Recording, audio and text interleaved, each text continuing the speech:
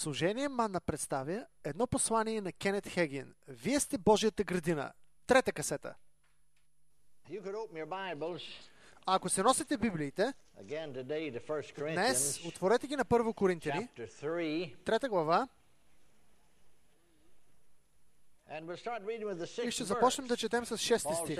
Павел казва: аз насадих, Аполос напои, но Господ направи да расте. И тъй нито който съди е нещо, нито който пои, но Господ, който прави да расте.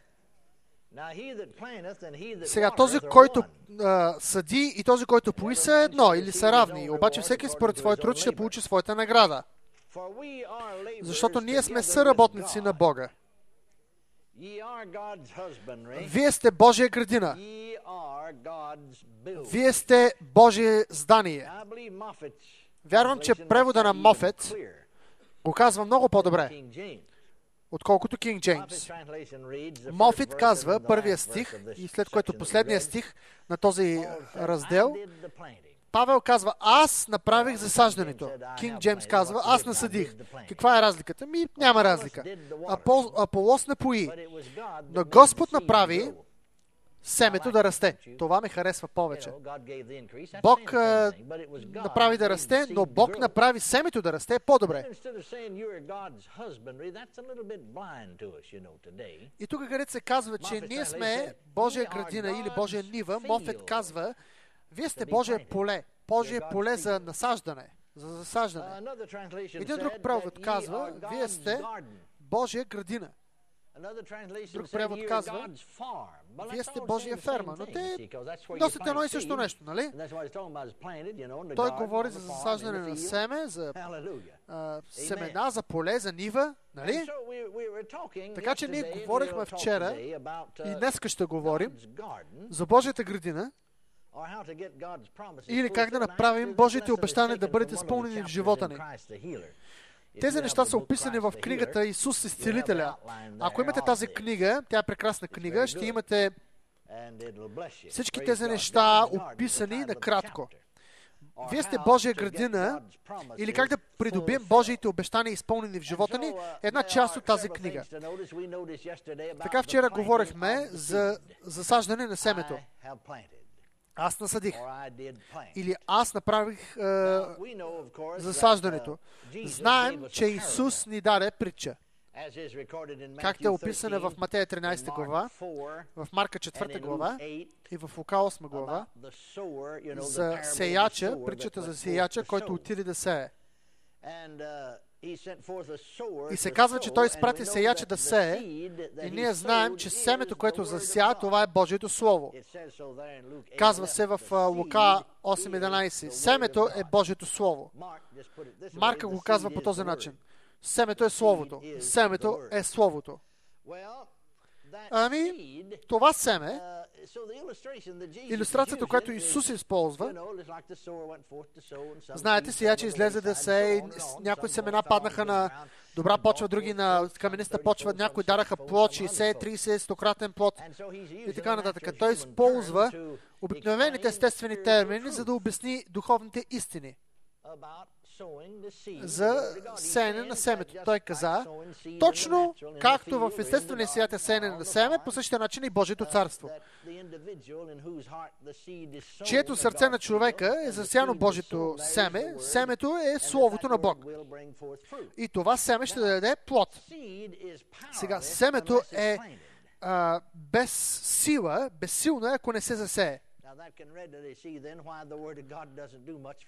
Ето защо някои хора Божието Слово не действа в живота им. Може да имате цял хамбар пълен с семена или каквото и да е, но ако не засеете семената, няма да поженете жетва. По същия начин може би ще кажеш: аз имам Библия вкъщи. Колко от вас имат Библии вкъщи с прах върху тях? О, да. Това е проблема, нали? Праха върху Библията. Казах, това е проблема, нали? Праха върху Библията. Амин. И си мисля, че някои хора, нали, те се казват: аз имам Библия, това ще ми донесе късмет. Това е размера на тяхното мислене и вярата им определено. Някои хора такива казват просто, имам си библийка. Виждате ли, приятели, семето и Словото, нека да го кажем по този начин. Семето на Словото или Словото, което е семе, е безсилно, ако не се засади. В крайна сметка ние искаме резултатите, нали? Ние искаме жетва без да засадим. Семето може да бъде засадено в сърцата на хората чрез проповедника, ако нашите сърца са отворени, разбира се. Ако ти можеш да засееш семе в сърцето си, ако четеш Божието Слово, самичък. Така че семето е безсилно, ако не се засее. Друг мисъл, която бихме искали да повторим, всички Божии чудесни дела са потенциално скрити в семето. Там е. Там са. Там се намират. Словото е семето. Засаждането на семето, което е Божието Слово. Номер 2, ние говорихме за възможностите на семето. Виждате ли, в семето има невероятни възможности. Семето е Словото. Семето е Словото на Бог. Ето защо трябва да се казва, че всеки, както е било в началото, те с радост приеха Словото. Те приеха с радост Словото. Само нетленното семе, Божието Слово или Божието семе е нетленно. То е наречено също така безсмъртно. Петър казва в първото си послание: новородени, не от тленно семе, но от нетленно семе. Нетленно семе. Нетленно семе. Безсмъртно. Божието Слово. Така че Божието Слово е безсмъртно, нетленно семе. Безсмъртно семе. И само безсмъртното семе може да даде безсмъртна жетва или резултати. Алелуя! Това просто е добре да спрем тук-що сега и да им се зарадваме. Друга мисъл, която казахме, ще ги повторим някои от тях. Библията казва, помните ли, всяко семе дава плод според вида си. Всяко семе дава плод според вида си. Вие може да видите какво е Божието Слово, нали? Когато разглеждаме за тези неща, ми се струва, че е добре да припомним още един стих от Словото, там където се казва, че семето е Божието Слово. Нека да обърнем малко на Исаия.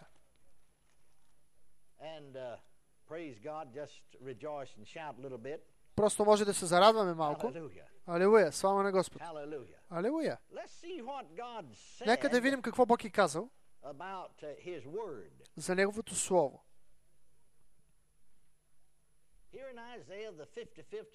55 глава на Исаия, помните, че Неговото Слово, Словото на Бог, е семето. Нека да почнем да четем 8 стих. Моите помисли не са като вашите помисли, нито вашите пътища като моите пътища. Божието Слово ни дава Божиите мисли. И Божието Слово ни представя Божиите пътища, начини. Така че всъщност, вместо да кажем мисли и пътища, може да сложим Словото, Божието Слово. Нали така? Защото както небето е по-високо от земята, така и моите пътища са по-високо от вашите пътища и моите помисли от вашите помисли. Както слиза дъжда, вижте сега, следващите няколко стиха. Както слиза дъжда и снега от небето и не се връща там, но пои земята и я прави да расте и да напъпва, да дава семе на сияча и хляб на гладния или на едящия, така ще бъде и със Словото ми, което излиза от устата ми, то няма да се върне при мене празно, но ще извърши волята ми и ще преуспява в нещата, в които ги изпращам. Слава на Господ!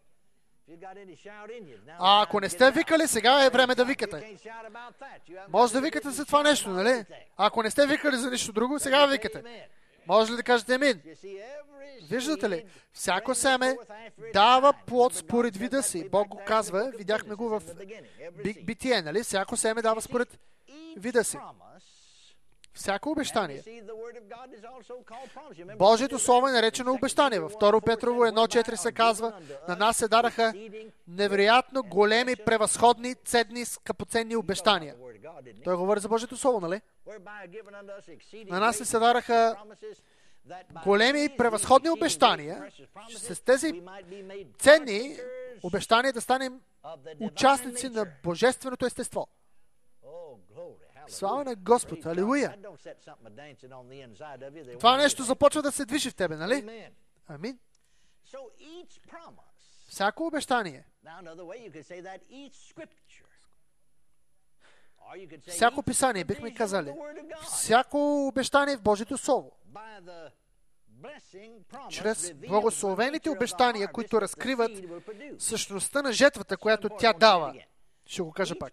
Всяко обещание, чрез благословеното обещание, разкрива същността на жетвата, която семето ще даде.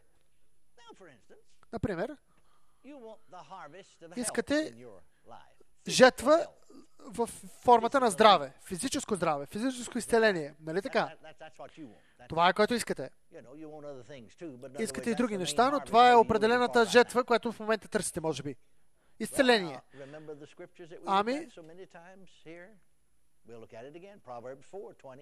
кой стих четохме? Последно. Притчи 4, 20, 21-22. Сине мой, преклони ухото си към моите повеления. Нека да не се отдалечат от очите ти. Пази ги дълбоко в сърцето си. 22 стих е жетвата. Защото те, моите думи, са живот на тези, които ги намерят и здраве. Те, моите думи, здраве са за цялата им плът. Снага на български. Ето е жетвата.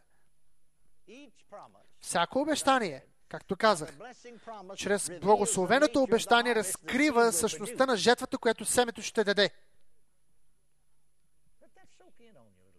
Нека това нещо да попие в ума ви. Просто не бягайте от него, защото не сте го приели, не сте го разбрали. Истинското християнство е система на изпълнени обещания в живота им. Други мисли, това са просто нещата, които говорим накратко. Засаждането на семето, възможността или способностите на семето и напояването на семето. Напояване на семето. Аз насадих или аз направих сеенето, засаждането, Аполос напои. Всички семена, всяко засаждане в Божията градина има нужда от напояване.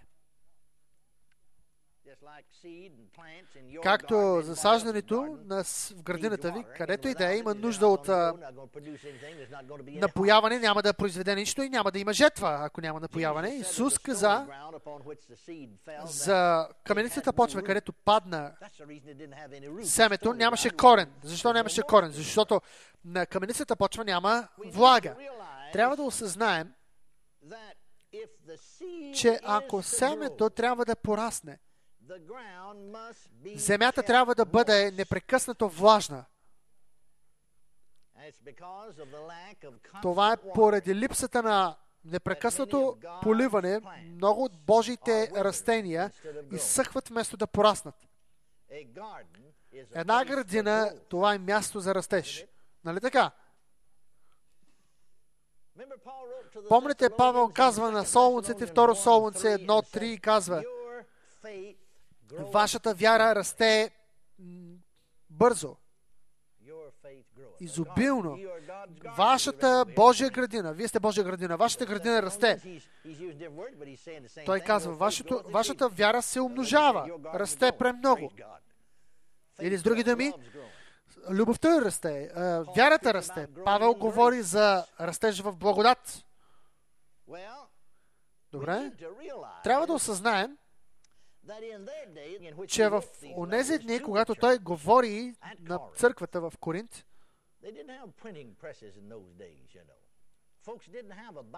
Хората нямаха печатарски преси. Стария завет беше написан на свитъци и се четеше в синагогите. Те нямаха Библии. Разбирате ли? Но Павел дойде и засади семето. Семето, единственият начин да може семето да бъде засадено, е чрез проповядването на някой, който да отиде в града им да проповядва. За да може в последствие те да слушат Словото, да размишляват върху него. Вижте, проповедника, учителя, наставника, той идва и получава, проповядва, изучава и в смисъл полива семето. Вие можете самичък да се насадите градина или някой друг да ви насади. Зависи от вас. Но трябва да бъде засадено нещо. Нали? Павел казва в случая, аз насадих. Във вашия случай аз извърших насаждането. На второ място то трябва да бъде напоено. А ако не бъде напоено семето, няма да даде резултат. Нали така? Вие може да напоите своята собствена градина. Или някой друг може да я напои вместо вас. Ние имаме една ивица на нашата къща, засадихме няколко домата. Но те трябва да бъдат напоени. И родиха се някои вкусни домати, хубави домати и някои други неща. Тези домати трябваше да бъдат напоявани, за да могат да родят. В противен случай няма да имаш никаква жетва. Не ме интересува какво има там. Без напояване няма жетва. Не е ли така? Добре. Аз насадих, Аполос напои. С други думи, те са непрекъснали са си мислили за това, което Павел проповядва, но ти не можеш да приемеш всичко само от един проповедник. Аполос отиде им проповядва същата истина, само че той ги напои. Говорихме за това как Давид се напояваше със Словото. Разгледахме 176 стиха на 119 псалм. И всеки един стих, най-невероятно това нещо, всеки един стих на 119 псалм показва Божието отношение към Божието Слово. Давидовото отношение към Божието Слово. Казва се за Божиите заповеди, Божиите повеления, Божиите пътища, Божиите наредби, съдби, неговото отношение на Давид към Божието Слово. Невероятно. Нашето отношение към Божието Слово трябва да бъде същото. Давид казва, аз ще пазя твоите заповеди. Ще пазя твоето Слово, с други думи. И четяхме доста стихове. Някои неща искам просто да ги кажа отново. Наистина са много добри. Твоето Слово скрих в сърцето си, казва Давид. Това те напомня на притчи, нали? Сине мой, преклони ухото си към моите думи, нека да не се отдалечават от очите ти, пази ги вътре в сърцето си. Забележете, как той ги пази в сърцето си. Ще размишлявам на твоите повеления. Още ни други думи. Ще се наслаждавам в твоите правила. С твоето слово, с други думи. Ще се наслаждавам. Още други думи. Няма да забравя твоето слово. Още други неща, които той казва. Наслаждавам се в твоите заповеди. Или с други думи, аз се наслаждавам в твоето слово. Още стихове. Закона на твоите уста. Може да го кажем. Божието Слово, нали така? Е по-добре за мене от 1000 монети сребро и злато. Когато вашето отношение към Божието Слово е същото, вие ще получите Божието обещание в себе си. Вие ще напоявате семето на Словото в себе си и непрекъснато ще се обновява в ума ви, в духа ви. Закона на твоите уста. 72 стих. Божието Слово е по-добре, по-желателно за мен от 1000 злато и сребро. И отново той казва, твоя закон е мое удоволствие. Ти какво се удоволстваш? моя наслада. 77 стих. Твоето слово е моя наслада. Той казва също така, много пъти използвахме този стих. Завинаги, Господи, Твоето слово е установено или поставено в небето. Казва се установено в небето. Твоето слово е установено в небето. Твоето слово. Виждате ли защо Давид беше успешен? Тази част, която Божието слово имаше в живота му. Неговото отношение към Божието слово. Твоята верност пребъдва от род в род. 90 стих. 89-90. Твоята верност какво означава? Верност да пази словото си. Пребъдва от род в род. Това е нашето поколение, нали така? Още други думи. Господи, как обичам закона Ти. 97 стих. Господи, как обичам Твоето слово или Твоя закон. В него се получавам цял ден. Или буквално означава размишлявам върху него цял ден. 97 стих. Какво ще кажете? Някои хора, аз съм обезпокоен с зли мисли. Защо не се промисли мислите тогава? Не е нужно да мислиш по този начин. Промени си мислите. Започни да мислиш върху Божието Слово. Не знам какво се казва. Разбери. Вземи някои стихове, обещания, които покриват твой случай за изцеление. Имаме цяла касета, пълна с стихове за изцеление. Не ги слушайте само, прочетете ги. Вземете касетата, слушайте я, след което отворете си Библията и четете, затворете си очите и размишлявайте върху нещата, които сте чули. И казвайте го отново и отново. В крайна сметка ние засаждаме семето, вие го напоявате и вижте как расте. Алелуя на Исус!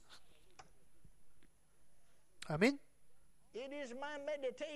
Размишлявам върху него цял ден. 97 стих. Чуйте сега тези думи. Вижте ли дали няма да имате апетит за тези неща. Вижте какво казва Давид, казва за Божието Слово. Колко сладки са, 103 стих, на вкуса ми са Твоите думи. Да, 103 стих, по-сладки от мед в устата ми.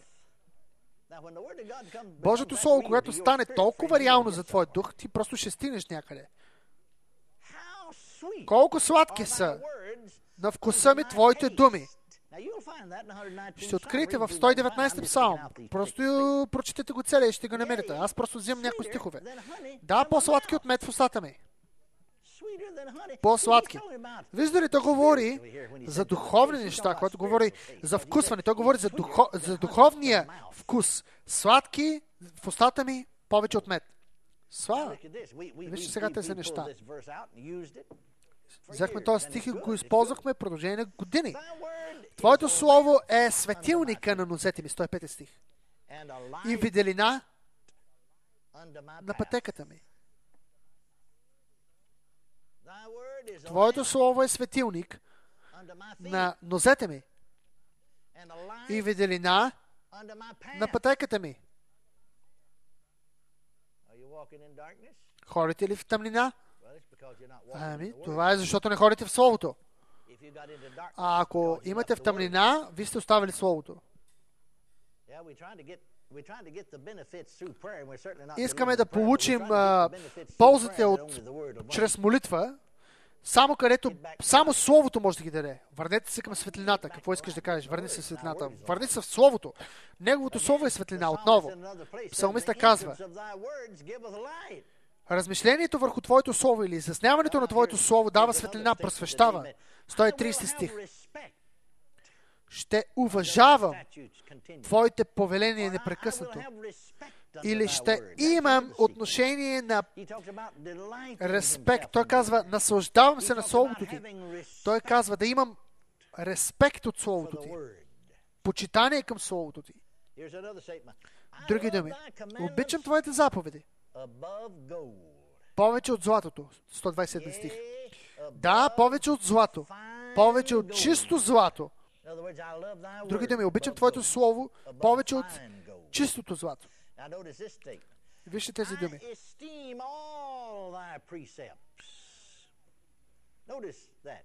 Считам за прави Твоите правила. Считам, уважавам. Кое е? Божието Слово, Неговото Слово. Уважавам Словото Му. Словото Му. Разбирате ли го? Вижте сега тези думи. Сърцето ми стои в благопочитание пред Твоето Слово. Уважение, респект, считане, оценяване пред Словото. Аз се радвам на Твоето Слово. Виждате ли? Наслада, уважение, оценка, любов, възхищение, сега и радост към Словото Му. Като този, който намира велика плячка, голяма плячка. Слава на Господ, слава на Бог, слава на Бог. Слава на Бог, слава на Бог! Трябва да викаме заради Словото. Някои хора ми ще кажат, ти го прави тук, го прави тук. О, халелуя, слава на Господ, радвам се! Радвам се на Словото Ти, като този, който намира изобилна плячка. Слава на Бог, ти ако си намерил, вижте, ако си намерил куфър с $1 милион и никой не си ги иска и казва, ами твое, ти си ги намерил, взимай ги. Какво ще правиш?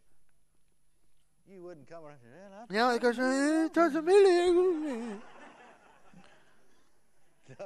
Не, момче. Просто ще бъде изписано на лицето ти. Момче, просто няма да мълчиш. Амин, аз се радвам. Аз се радвам. Аз се радвам. Възрадва се. Възрадвах се. Възрадвах се на Словото Ти. За какво се радва той? Защото се чувства добре тая сутрин ли? Не. Ами защо се радва тогава? Защото тъща му го е оставила на мира? Не. Защо се радва тогава?